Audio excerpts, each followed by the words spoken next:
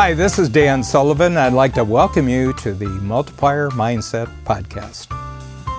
So I grew up in a family born in the 1940s, and I was in school throughout the 1950s, graduated from high school in 1962. We didn't have a lot of money. Everything was taken care of. My parents were very good to us, and we always had enough food and took care of everything of growing up as a child and going through school, but there was no extra money for education after high school. You have to understand, when I started first grade, which was in 1950, very few people actually left high school and went to college. Most people left high school and they went into the workplace. And as a matter of fact, I've checked the numbers, and in 1950, only 7% of adult Americans had actually gone to college or university. That changed radically because of the GI Bill in the United States, and I think probably in Canada, where people were provided with scholarship money if they served in the armed forces. And so there was a huge growth of college education in the late 1940s, 1950s.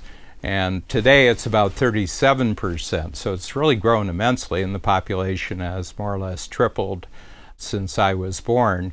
So that's an enormous amount of people to go into post-secondary education, what it's called. So when I was in high school, I said, I'd like to go to college, but there isn't going to be any money from my parents. So I began thinking of what I was going to do work-wise after high school, and my high school principal had a brother who was the special agent in charge for the Cleveland FBI office, and he said, well, you know, they're always looking for people who will work at the FBI in Washington.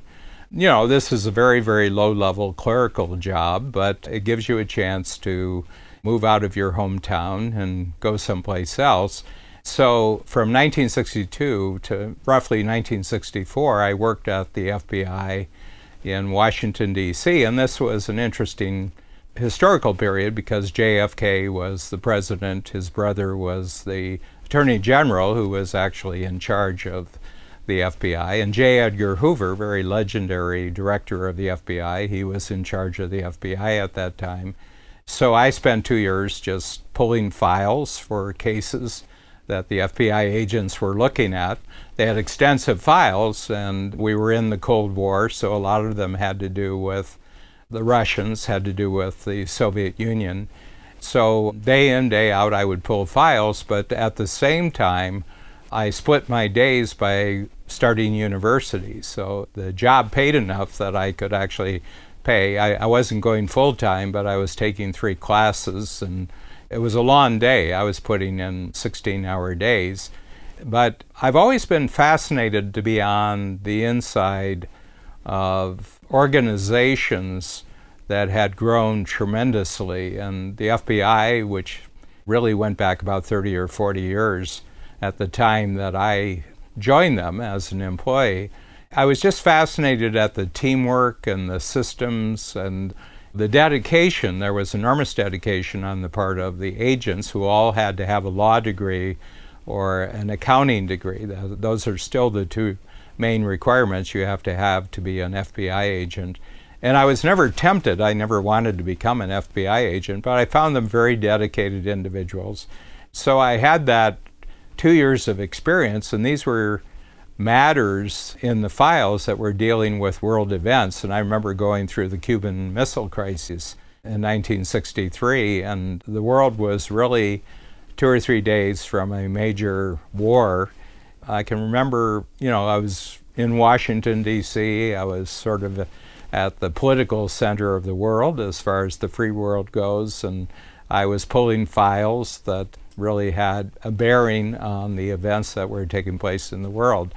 And rather than thinking it was a menial job, I said, you know, a year ago, when I was still in high school, I couldn't imagine myself doing this, but here I am. I learned a lot about teamwork, and I learned a lot about organization, and I learned a lot about systems, and it left a real mark. You know, I have this passion for being on the inside of other people's systems just to see how things get organized. You know, there's a lot of complaining. It's big bureaucracy, really.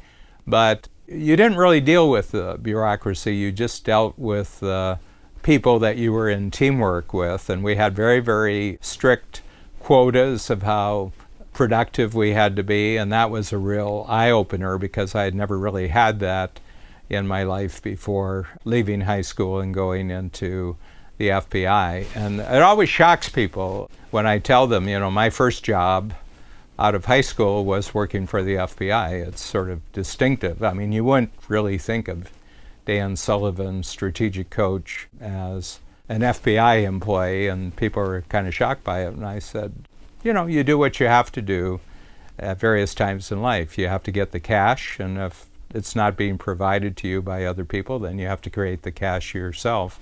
But after 2 years, I had had enough, and then I went on to other experiences. But it was a great way to leave my hometown, to jump into a totally different world, to just be a very, very small cog in a very big machine. And it told me that I certainly didn't want to spend the rest of my life doing this, which is very, very useful, but a valuable experience nonetheless. I think that the biggest experience that came from working at the FBI during the 1960s for me was really how much teamwork it requires for an entire country to face a crisis event that's taking place in the world. The fact that it was in Washington, D.C., the fact that the organization that I was working for was historically important. There were legendary leaders at that time, John Kennedy, Robert Kennedy, J. Edgar Hoover. I had probably about 20 degrees of separation between myself and those people, but you were connected, and the work you were doing on that day was really important. So what I try to do, regardless of where I've been in my life, is to take a look at the learning possibilities of even negative experiences, even experiences that you might find boring, that if you can turn all those experiences into learning, then there are no bad experiences. There are no negative experiences. If the net result of your participation is that you learned something really important that was going to be useful for the rest of your life. So I learned one very positive lesson, and this was especially with the Cuban Missile Crisis in 1963, that when a whole country is facing an outside challenge or crisis, then everybody's got to pitch in, and you don't think about whether you like doing what you're doing, you just pitch in. So that was a positive lesson. And the other lesson that I learned was kind of a negative lesson, and that is my 2 years at the FBI were sufficient to satisfy all my needs for the rest of my life in working in a very large bureaucratic organization. So I always tell people, even the jobs you hated, there was a great value to actually doing the work because it clarified what you really did want to do. And I knew after my 2 years in the FBI that I really did not want to spend the rest of my life working as a very, very lowly person in a big bureaucratic system. But I look back now as an incredible piece of luck that I just had the right connections to do this, but I really maximized the value of my luck, and that's another whole lesson for another podcast.